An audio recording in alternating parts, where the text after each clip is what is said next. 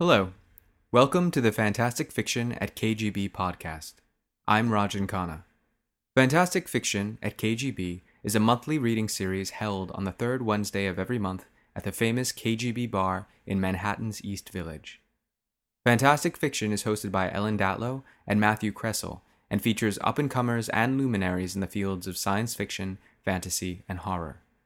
The following audio was recorded live at the KGB bar, so please excuse the various background noises, bumps in the night, and other disturbances that you might hear.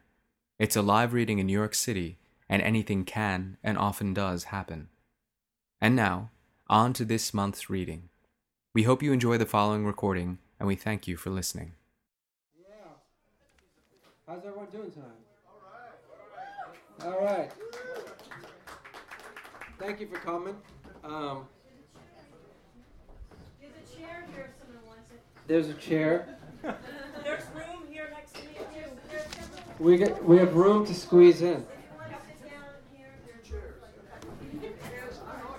My name is Matt Kressel. I'm the co-host of KGB Fantastic Fiction here with Ellen Datlow. We've been doing this for a long time. The series itself has been going since the late 90s. I've been doing it since 2008. Ellen's been doing it since, 2000-something. So it's been going on for a long time. It's always free. All we ask is that you buy a drink from the bar. There's never a cover charge, so just buy a drink, hard or soft. And also, Word Bookstore is here tonight in the back. Where are they? Where's Word? Oh, there he is. He's waving. He's on his phone. But we have the author's book. We have the author's books for sale tonight. So after the readings, you can go ahead and buy copies of the books, bring them up to the authors to get them signed. Tonight we have Victor LaValle and Damien Angelica Walters. Yeah. I'm pretty excited about having both of them tonight.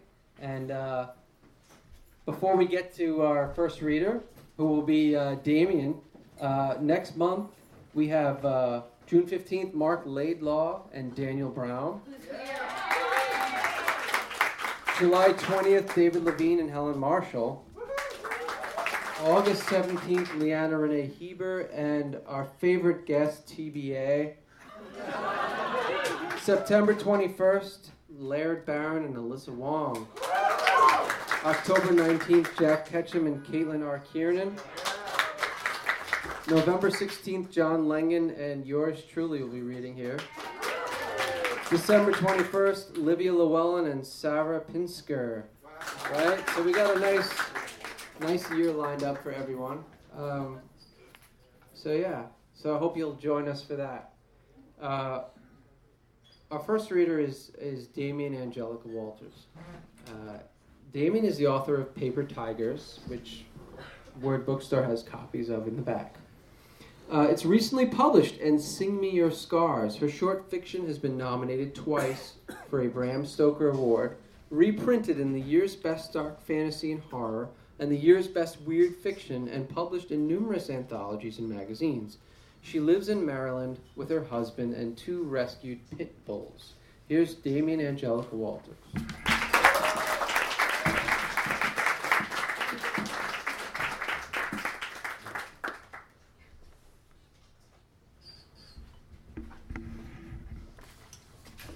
Okay, hopefully. Can you guys hear me now? Yes. All right, I was going to read from Paper Tigers, however, it stops in a very awkward place. So I'm going to read a short story that was just published in Black Static. It's called Deep Within the Marrow, Hidden in My Smile.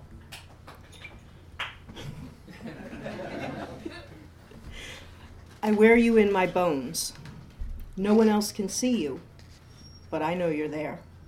I feel the weight of you within the shape of me like a tumor, a disease. If I look too long in the mirror, I'm afraid I'll see you staring back. Sometimes late at night, when the house is quiet, I whisper your name, but you never answer. My mom talked the whole way to your house, which was weird because she never liked talking when she was driving, and when I tried to turn on the radio, she nudged my hand away. I stared out the window, watching houses and trees blur by, and tuned her out.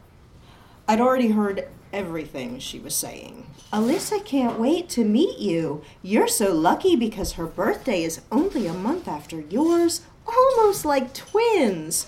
Tom is excited for you to see the house. Our parents had been dating for over a year, and they already had a wedding date set. I don't know why they waited so long for us to meet, but I guess it made sense at the time. I didn't want a sister or a stepfather. Didn't want to move from the only house I'd ever lived in. Didn't want to leave behind the gouge in the kitchen door frame which I'd made with a field hockey stick, or the marks on the wall in the kitchen measuring my changing height, or the spare bedroom that was my dad's old office that still smelled of his aftershave, even after 3 years. Your mom was dead too. Something my mom told me 1,000 times, and she met your dad in a support group for grieving spouses. I guess they weren't grieving that much. I knew better than to say that to my mom, though. "We're here, honey," my mom said as she pulled into a driveway. The brick house had dark green shutters and a big front yard, and, gauging by the trees towering over the roof, an even bigger backyard. It was more than twice the size of our townhouse, but I made a face. At least it was big enough so we wouldn't have to share a bedroom. That would have been awful. And I wouldn't have to change schools either. My mom asked if I wanted to switch to the private school you went to, but I said no. I didn't care that I'd have to wake up really early to catch the bus. I told her she was making me leave everything, and I wasn't going to leave my friends too. After that, she stopped asking. Your dad met us at the door, and that wasn't a big deal because we'd met before. You were in the living room, slouched on one end of an uncomfortable-looking sofa. We said hello and smiled, but your gaze said, "Invader." You were a lot smaller than me, and your cheeks were still chubby, like a little kid's. You looked 10, not 13. But your eyes were dark and serious, and you stared so long and hard that I cleared my throat and shuffled my feet. Your dad said, "Why don't you show Courtney the rest of the house while Grace and I work on some wedding stuff?" I followed you around the first floor while you pointed out the rooms in a low, flat voice. The staircase off the front foyer was a wide curve leading to the second floor. I thought it would be fun to slide down the banister, but when I asked you if you'd ever done it, you said, "Of course not." All the furniture in the living room looked formal and little used. The dining room was all dark wood and heavy curtains, and the study held leather chairs, a desk with clawed feet, and lots of bookcases. You didn't say the rooms were off limits, but they were all museum silence and sharp edges. Kind of like you, honestly. The kitchen was big, but there were no pictures or school notes tacked on the refrigerator, no crumbs on the counter, or dishes in the sink. The breakfast nook was the first room that looked lived in. There was an open book face down on a placemat, and a cup with traces of orange juice. The family room had a huge television and a wraparound sofa with throws and pillows. "We use this one mostly," you said, pointing to a narrow back staircase off the kitchen. The carpet swallowed up the sounds of our feet as we ascended. Your dad's bathroom was almost the size of my room at home. And the bedroom was big enough to have a sofa, coffee table, and another television, nearly as big as the one downstairs. Really? You pushed open the door to an empty room across the hallway. "This is yours," you said, sneering as you spoke the words.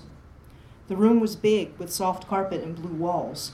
The windows looked out into the backyard, which was huge, and there was a hot tub off the deck and a pool with an enclosure so it could be used all year long. Maybe living here wouldn't be so bad after all. "Your bathroom's there," you said, nodding toward another door. "Where's your room?" You pointed at the end of the hallway. I caught a glimpse of bookcases and pale gray walls through the half-open door, and I thought you'd show me the whole room, but you didn't. Just stared at me the way you did downstairs, like you could see through inside me. My arms broke out in goosebumps, because it was weird. "I have a soccer ball in the car," I said, rubbing my arms. "Want to kick it around?" You shook your head. "I don't play sports." "Do you swim?" Another shake of your head. The pool was my mom's. I traced a floorboard with the tip of my shoe. "Can anyone else use it?" I didn't say they couldn't. I didn't know what to say to that, so we stood there beside the empty room. I kept my face turned away so I wouldn't have to see your eyes until I wanted to scream to break the quiet. "We can go back downstairs," you finally said. In the car on the way home, my mom said, "What did you think?" "It's big and it's way too quiet." "Not the house, kiddo, but Alyssa." "She's quiet too," I said. "And weird," I didn't say. A few weeks after the wedding, after my mom and I moved in, I took a soccer ball into the backyard. You were in your room reading, which was pretty much all you did. My mom kept telling me to ask you to do stuff, but you weren't interested in anything I was, so most of the time if she asked, I lied and told her I'd already asked you. I was kicking the ball around the yard when your dad came out with a bag of recycling. On his way back, the ball traveled in his path, and I called out, "Sorry!" He kicked it back, and I sent it back without a thought, the way I used to do with my dad. I held my breath, thinking he'd get mad. But he didn't. He grinned and said, "Oh, now you're on." He grabbed 2 lawn chairs, setting them on their sides for makeshift nets, and the 2 of us ran back and forth across the lawn, kicking the ball and laughing. Not sure how long we played, but it was a lot longer than I expected. I won, but it was close. He was pretty good. After he went back inside, I saw you in your bedroom window, half hidden by the curtain. I started to wave, but you stepped back out of sight. I waited to see if you'd peek out again, but you didn't. I guess it made you jealous, but it wasn't my fault that your dad liked soccer. You could have come out to play too. No one was stopping you. Even after my dad died, when it was just the 2 of us, my mom was big on family dinners. She said it was too easy to get into a routine of not eating together. I'd tell her about school, she'd tell me about work. Boring. We'd talk about everything and anything. We did the same thing at your house too, and your dad joined in. My mom tried to get you to talk, but you answered with "fine" when she asked how school was, and shrugged and forked another bite into your mouth when she asked what you did in class. That lasted for about a month, and then one night my mom called everyone to the table, and from the top of the stairs you called down, "I'm not hungry."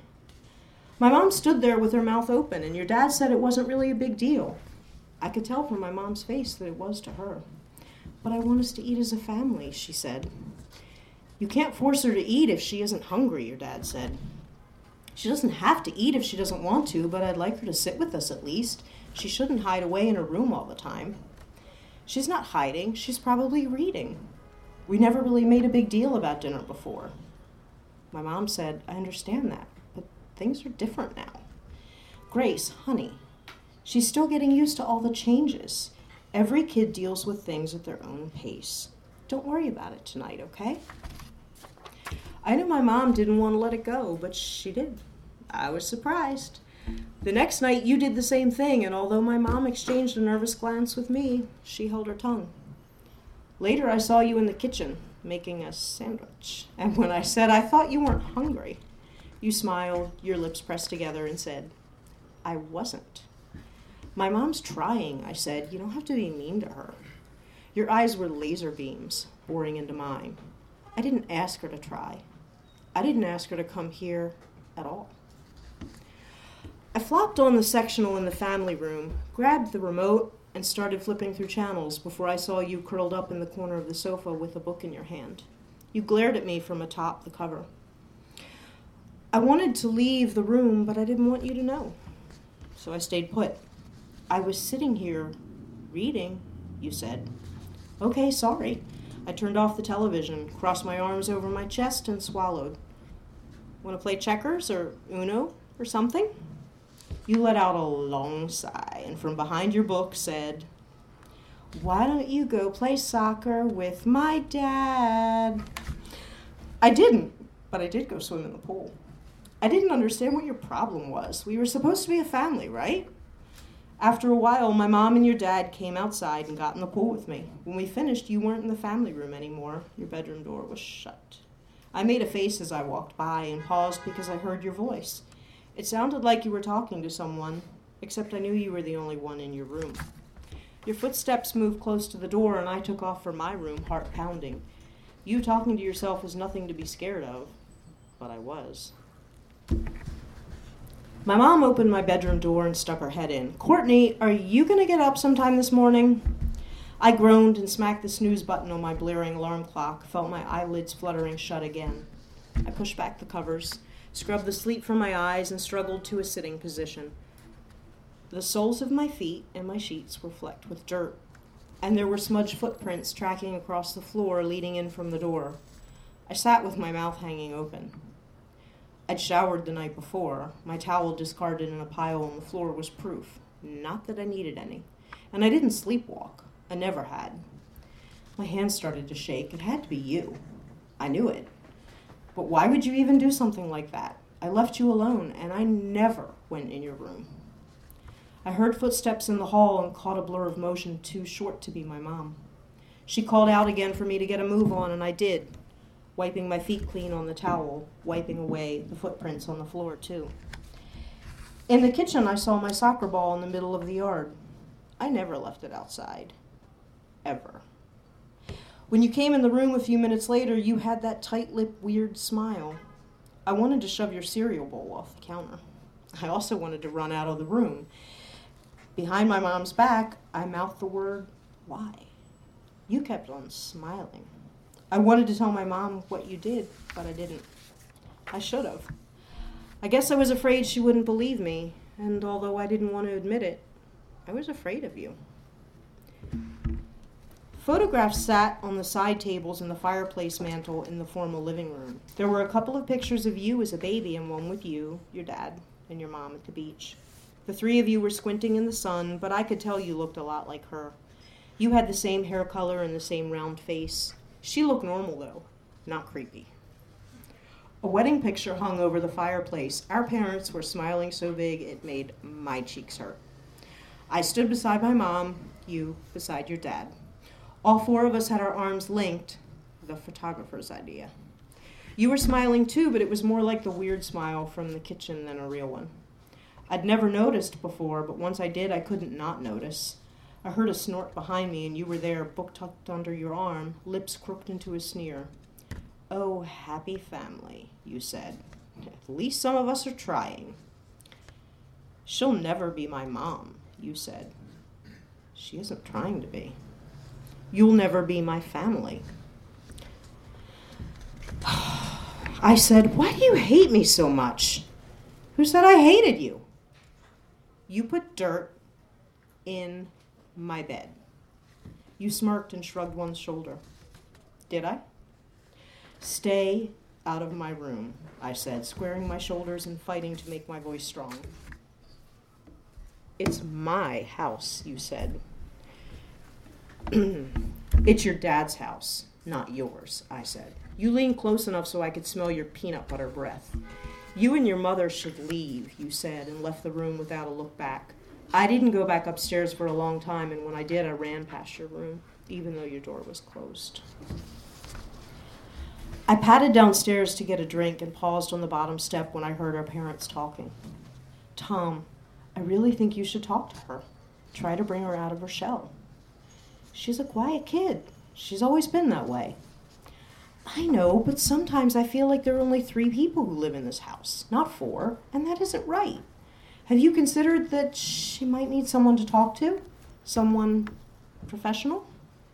"She doesn't need that, Grace. She needs time, that's all. She'll come around. I know she will." "But she's fine. Look, I know you're concerned, but I know my kid. It takes her a long time to get used to change." So my mom knew something wasn't right too, but I was still too afraid to talk to her. I knew she wasn't going to pack up and leave. She sold her house. We had no place to go. I woke in a room still in shadows. I blinked in the darkness, saw movement beside my bed, and there you were. You froze in place. "What are you doing?" I said. You held one finger to your lips. I must have fallen back to sleep because the next thing I knew it was morning. I saw you coming out of the bathroom and I stepped out into the hallway, my hands curled into fists to keep them from shaking. "I told you to stay out of my room," I said. "I wasn't in your room," you said. "Yes, you were. I saw you last night." "Maybe you were dreaming," you said as you walked away. "Stay out or I'm telling your dad," I called out, my voice kind of whiny. But what else was I supposed to say? And I knew it wasn't a dream. My soccer ball was exactly where I left it. My sheets were clean. Nothing was missing, at least not that I could tell. My legs were sore the way they were after I went swimming. And my bathing suit draped over the back of my desk chair felt damp too. Okay, that was weird. I ran my fingers over the straps with the inside of my cheek pinched between my teeth. I hadn't been in the pool in days. That night I locked my bedroom door and propped my desk chair beneath the doorknob. I breathed a sigh of relief to find it still locked and barred in the morning.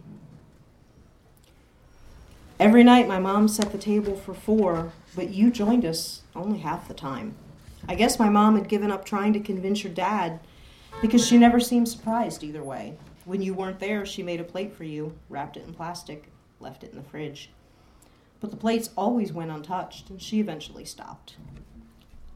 I liked it better when you weren't there. When you were, I tried to pretend that everything was fine, but I swear you watched me the whole time.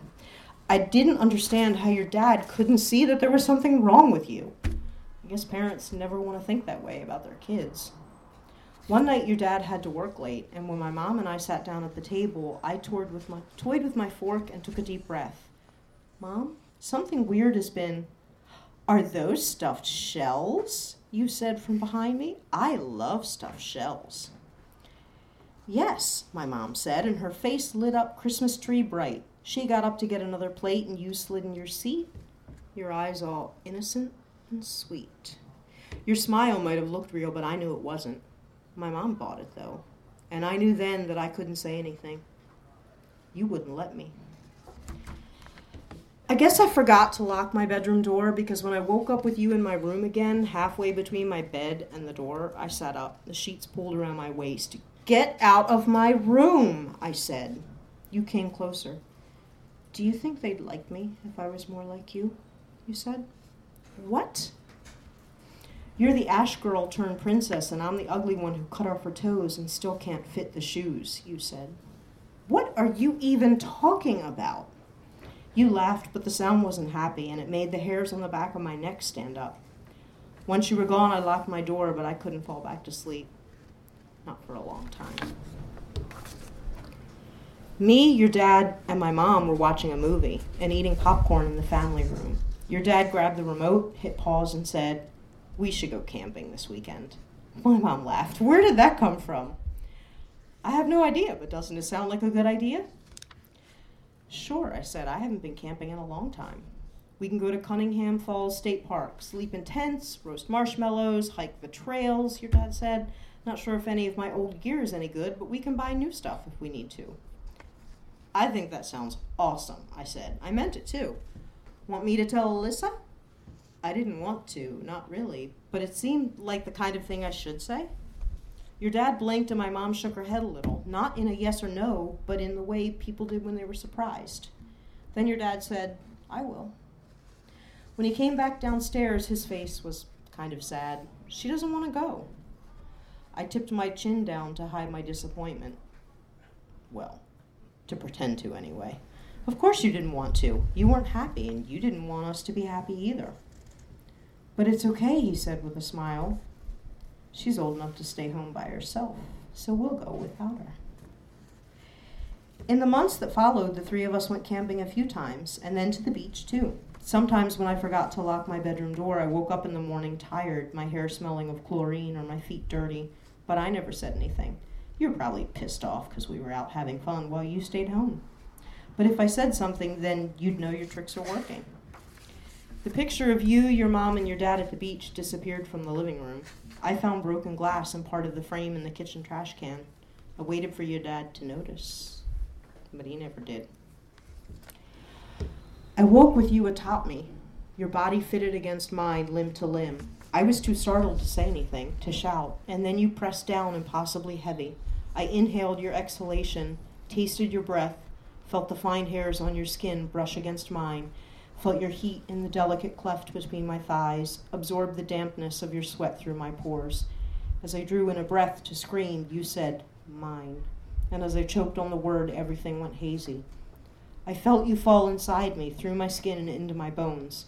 I sat up, running my hands over my arms and legs, breathing hard, my body strangely heavy, though unchanged on the outside. I could still taste you in my mouth, meat and anticipation and need. And my thighs quivered with an unresolved ache. A dream. It had to be a dream. You were in your room, still asleep. All I had to do was creep down the hall and check, but I didn't. I couldn't make myself get out of bed. I stared at the ceiling until sunlight crept in my room, and when I finally got out of bed, I fell to my knees. I hobbled across the room, my back bent, every step quicksand slow. My mouth was dry, my hands trembling. It was Sunday, and I didn't have to worry about school, so I paced in my room until I grew accustomed to the new weight in my spine, refusing to think about what had happened, refusing to think it was anything other than a dream. And I must have slept wrong, or maybe I tossed and turned too much. When I heard our parents go downstairs, I slipped down the hallway and stood outside your closed door. I lifted my hand to knock, but let it drop instead. I didn't know what I was more afraid of, seeing you there or not seeing you at all. The smell of bacon wafted up the stairs, and I waited by your door, leaning as close as I dared and hearing nothing, but you never came out. And at breakfast, there were only 3 place settings on the table. I sat with my shoulders hunched and didn't say anything to our parents about my dream, or the plates, or you. I tucked my soccer ball under my arm and went out into the backyard. My kicks were awkward, and half the time my foot missed the ball, as though I'd never played soccer before. Your dad came outside, and when I waved, I saw him frowning. "You're a little off your game today," he said. "I know. I don't feel so hot." It was a lie. "Well, maybe you should come inside," he said, "and rest instead of playing." "I'll come in a little while," I said. But I stayed outside, kicking and re-kicking the ball, getting angrier and angrier with each fumbling arc of my foot, each miss. There were only 3 of us in the wedding photo over the fireplace. Our arms were still linked, but in the space where you should have been, there was only the background. I touched the picture with one trembling finger, half expecting it to disintegrate or burst into flame or change back to right. I heard my mom's footfalls in the foyer and called her in. "What, honey?" she said. "Look at this." She smiled. That was such a wonderful day. "Right, but don't you see something wrong with the picture?" "No. Should I?" She stepped close, dropping her chin down and peering up through her lashes. "Don't we look off-center to you?" "Well, now that you mention it, yes, we do." "Funny, I never noticed that before." Her brow creased, and for a moment I thought for sure she knew exactly what was wrong. Your name danced across my lips, but I held my breath. Then my mom smiled. "I'll have to take it and get it reframed at some point. Come on, want to help me get dinner ready? I made your favorite, stuffed shells." I froze, unable to blink or breathe or make my mouth move. I finally said, "Sure," and cast a glance over my shoulder as I followed her out of the room. Without thinking, I pulled 4 dinner plates from the cabinet, but before my mom could see, I put one back. Your dad rapped on the doorframe with his knuckles. "Want to watch a movie with your mom and I?" "No, that's okay. I have to finish this," I said, lifting my notebook, hoping he wouldn't look too closely at the blank page. "You sure?" "Yeah," I said. "You okay, kiddo? You seem distracted lately." "I'm fine," I said, putting on a smile. "Just busy with school." "You know," he said, "you can tell me if something's bothering you. You can talk to me about anything at all." "I know. Thank you." I swallowed hard against the lump in my throat. When he stepped out of view, I crept across the room and peered outside. He paused by your door and cocked his head with his hands in his pockets, but after a moment, he headed for the stairs. I sat on my bed with my arms wrapped around myself and whispered your name. You didn't answer. I waited until our parents went out to dinner and took the front stairs to the 2nd floor. My mouth was dry and a cold snake slithered from between my shoulder blades down to my tailbone, but I opened your bedroom without knocking. The bookcases and pale gray walls were still there, but the shelves were empty, and the only thing hanging from the bar in the closet was a square of cedar. I looked beneath the bed, underneath the pillows, behind the curtains, in every drawer of the desk, but there was no indication you'd ever been here at all. I stood with my back against the wall, breathing hard. This isn't possible. It's not. I dragged the desk chair over to the closet and checked the shelf, and there in the back corner I found a folded photograph. You, your dad, and your mom at the beach. The picture that was missing from the living room. Here, then, proof that you were real. I stood on the chair for a long time, turning the picture over and over in my hand. So I check my feet every morning for unexplained dirt and flex my muscles for unexpected stiffness. I tell myself I'm okay. I want to be okay, but I still can't hit the soccer ball well. And when I try to swim, my arms and legs can't find the proper rhythm. I'm mostly afraid about the changes I don't know about yet. And what if I never know until it's too late? Maybe you're changing me a little bit more every day, and I'll wake up one morning and feel your shape beneath my clothing, taste your words on my tongue, and hear your voice in my ears. You wouldn't do that to me, would you? I don't know how you did it, or why, or what you thought would happen. Maybe you figured you could take my place and somehow got stuck. Maybe you wanted to disappear and be forgotten. Maybe you were angry and wanted to scare me. Well, that part worked, so you can come back now, okay? You can come out now. Our parents remember that they've forgotten something.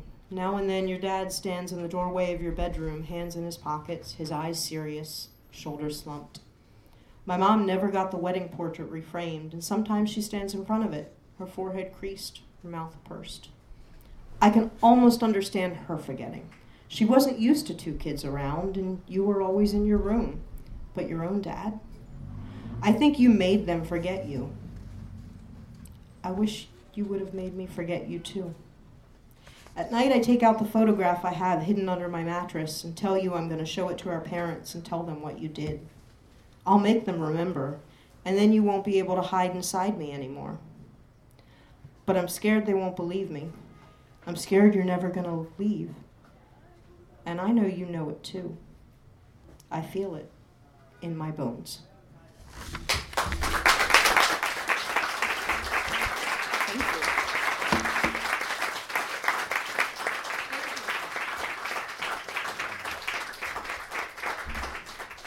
Thank you. Oh, that's good. And that's in Black Static, the current issue? Yes. Okay, Black Static's one of... 52?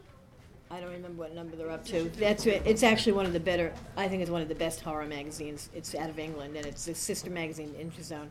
Anyway, we're going to take a 10-minute break. In the meantime, have a drink, buy some books, have the writer sign it, and we'll be back. Hello there. Hi. Hey. We're going to start the second half of our reading series tonight. And by the way, if you want to get on our mailing list, just go to Fantastic Fiction at KGB, and there's a newsletter. You can sign up for the mailing list, and all it is for this, so we don't, spam you or bug you with other events. Just this one. So anyway, Victor LaValle is the author of 3 novels, a collection of stories, and 2 novellas. His most recent novella, The Ballad of Black Tom, was recently published by Tor, and is all around here. He has won the Shirley Jackson Award and an American Book Award, among other awards, for his novel Big Machine. He also wrote, I don't have this here, but he wrote this excellent novel called The Devil in Silver, which is about an insane asylum in New York, and it's fantastic. So I highly recommend that. He teaches at Columbia University. Please welcome Victor LaValle.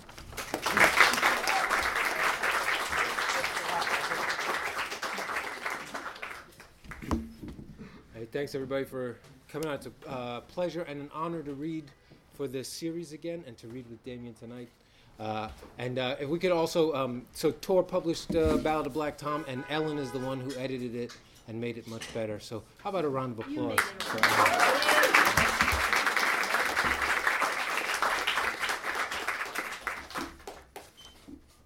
She got me to change the whole end, the last little thing. She said, "Don't you think this?" And I said, "Yeah, you're right." You did it. Actually, you read my mind. All I said, isn't this a little abrupt? That's all I said. I did not say But that's a good editor. That's enough.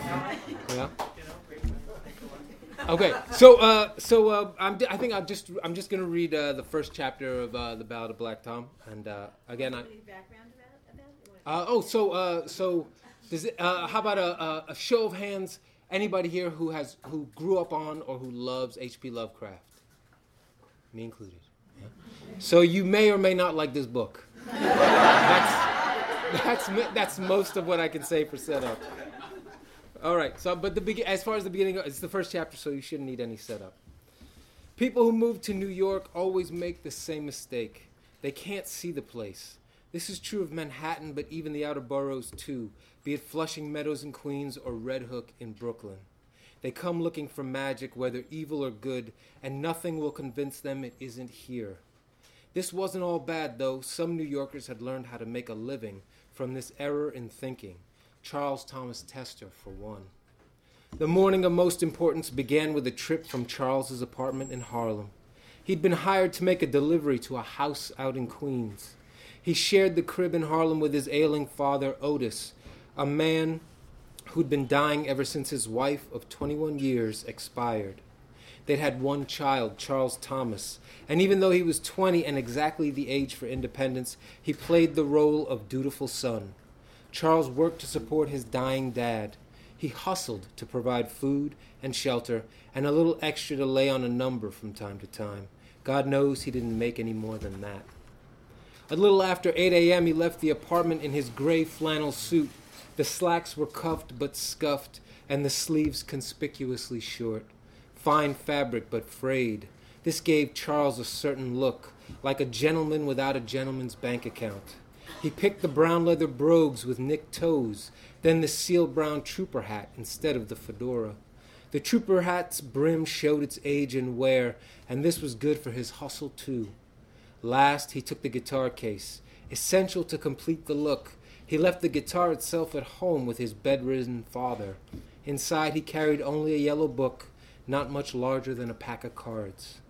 As Charles Thomas Tester left the apartment on West 144th Street, he heard his father plucking at the strings in the back bedroom. The old man could spend half a day playing that instrument and singing along to the radio at his bedside. Charles expected to be back home before midday, his guitar case empty and his wallet full. "Who's that writing?" his father sang, voice hoarse, but the more lovely for it. I said, "Who's that writing?" Before leaving, Charles sang back the last line of the chorus, "John the Revelator." He was embarrassed by his voice, not tuneful at all, at least when compared with his dad's. In the apartment, Charles Thomas Tester went by Charles, but on the street everyone knew him as Tommy. Tommy Tester, always carrying a guitar case. This wasn't because he aspired to be a musician. In fact, he could barely remember a handful of songs, and his singing voice might be described kindly as wobbly. His father, who'd made a living as a bricklayer, and his mother, who'd spent her life working as a domestic, had loved music. Dad played guitar, and Mother could really stroll on a piano. It was only natural that Tommy Tester ended up drawn to performing, the only tragedy being that he lacked talent. He thought of himself as an entertainer. There were others who would have called him a scammer, a swindler, a con, but he never thought of himself this way. No good charlatan ever did.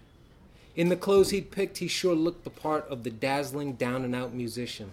He was a man who drew notice, and he enjoyed it. He walked to the train station as if he were on his way to play a rent party alongside Willie the Lion Smith. And Tommy had played with Willie's band once. After a single song, Willie threw Tommy out. And yet Tommy toted that guitar case like the businessmen, proudly carrying their briefcases off to work now. The streets of Harlem had gone haywire in 1924, with blacks arriving from the South and the West Indies. A crowded part of the city found itself with more folks to accommodate. Tommy Tester enjoyed all this just fine. Walking through Harlem, first thing in the morning, was like being a single drop of blood inside an enormous body that was waking up. Brick and mortar elevated train tracks and miles of underground pipe, this city lived. Day and night, it thrived. Tommy took up more room than most because of the guitar case. At the 143rd Street entrance, he had to lift the case over his head while climbing the stairs to the elevated track. The little yellow book inside thumped but didn't weigh much. He rode all the way down to 57th Street and there transferred for the Roosevelt Avenue Corona line of the BMT. It was his second time going out to Queens, the first being when he'd taken the special job that would be completed today. The farther Tommy Tester rode into Queens, the more conspicuous he became. Far fewer Negroes lived in Flushing than in Harlem. Tommy bumped his hat slightly lower on his head. The conductor entered the car twice, and both times he stopped to make conversation with Tommy. Once to ask if he was a musician, knocking the guitar case as if it were his own, and the second time to ask if Tommy had missed his stop. The other passengers feigned disinterest, even as Tommy saw them all listening for his replies. Tommy kept the answers simple. Yes, sir, I play guitar. And, no, sir, got a couple more stops still. Becoming unremarkable, invisible, compliant, these were useful tricks for a black man in an all-white neighborhood. Survival techniques.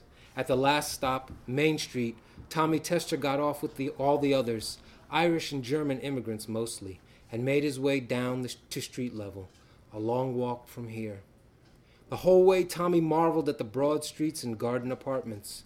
Though the borough had grown modernized greatly since its former days as Dutch and British farmland, to a boy like Tommy, raised in Harlem, all this appeared rustic and bewilderingly open.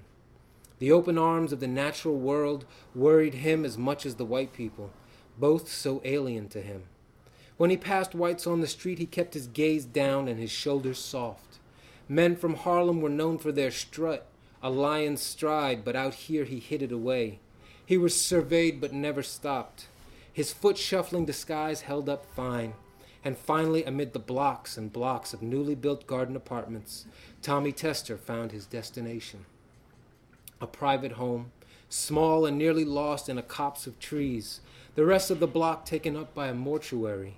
The private place grew like a tumor on the house of the dead. Tommy Tester turned up the walkway and didn't even have to knock. Before he'd climbed the 3 steps, the front door cracked open. A tall, gaunt woman stood in the doorway, half in shadows. Ma'at. That was the name he had for her, the only name she answered to. She'd hired him like this, on this doorstep, through a half-open door. Word had traveled to Harlem that she needed help, and he was the type of man who could acquire what she needed. Summoned to her door and given a job without being invited in.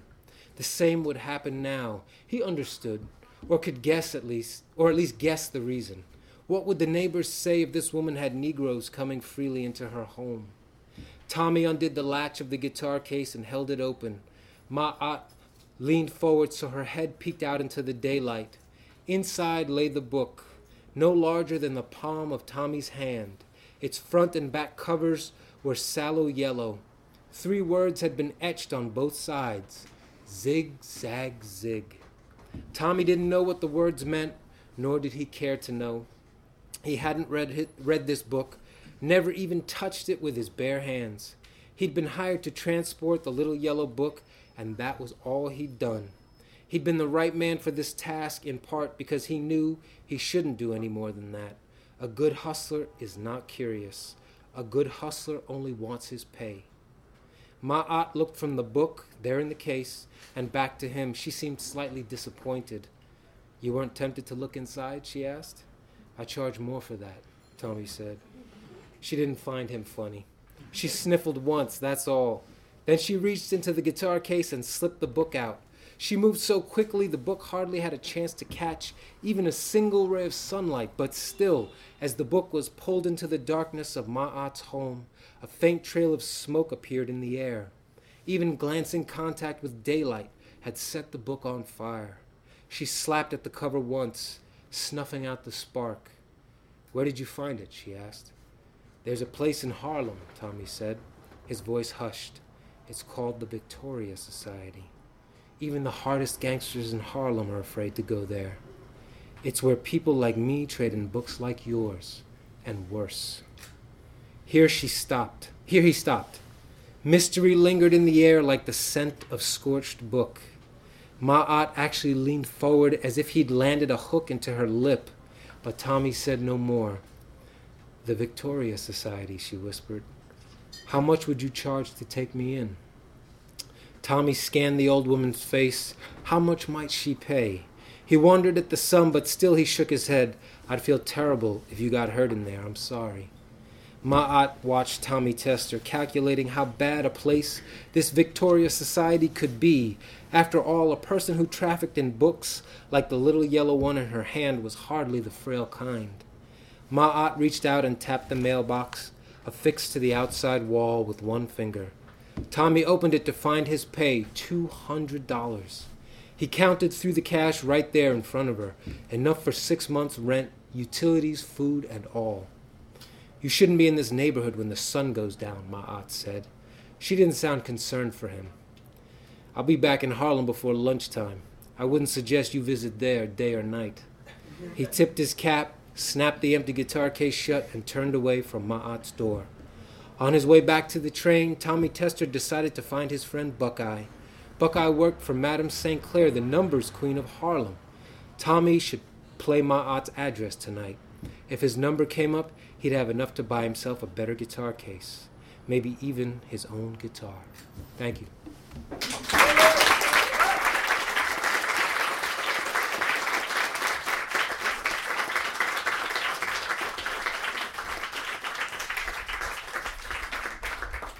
Thank you.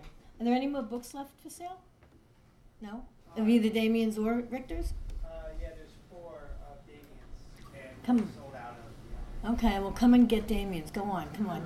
See there's someone. Hold one for me. So, anyway, thank you. You can hang out, and we'll see you next month.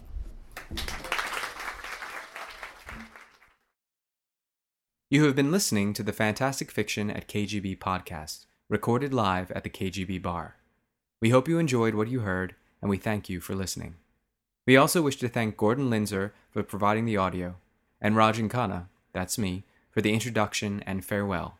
And always, thanks to our many fans of Fantastic Fiction at KGB for supporting us all these years. See you next month.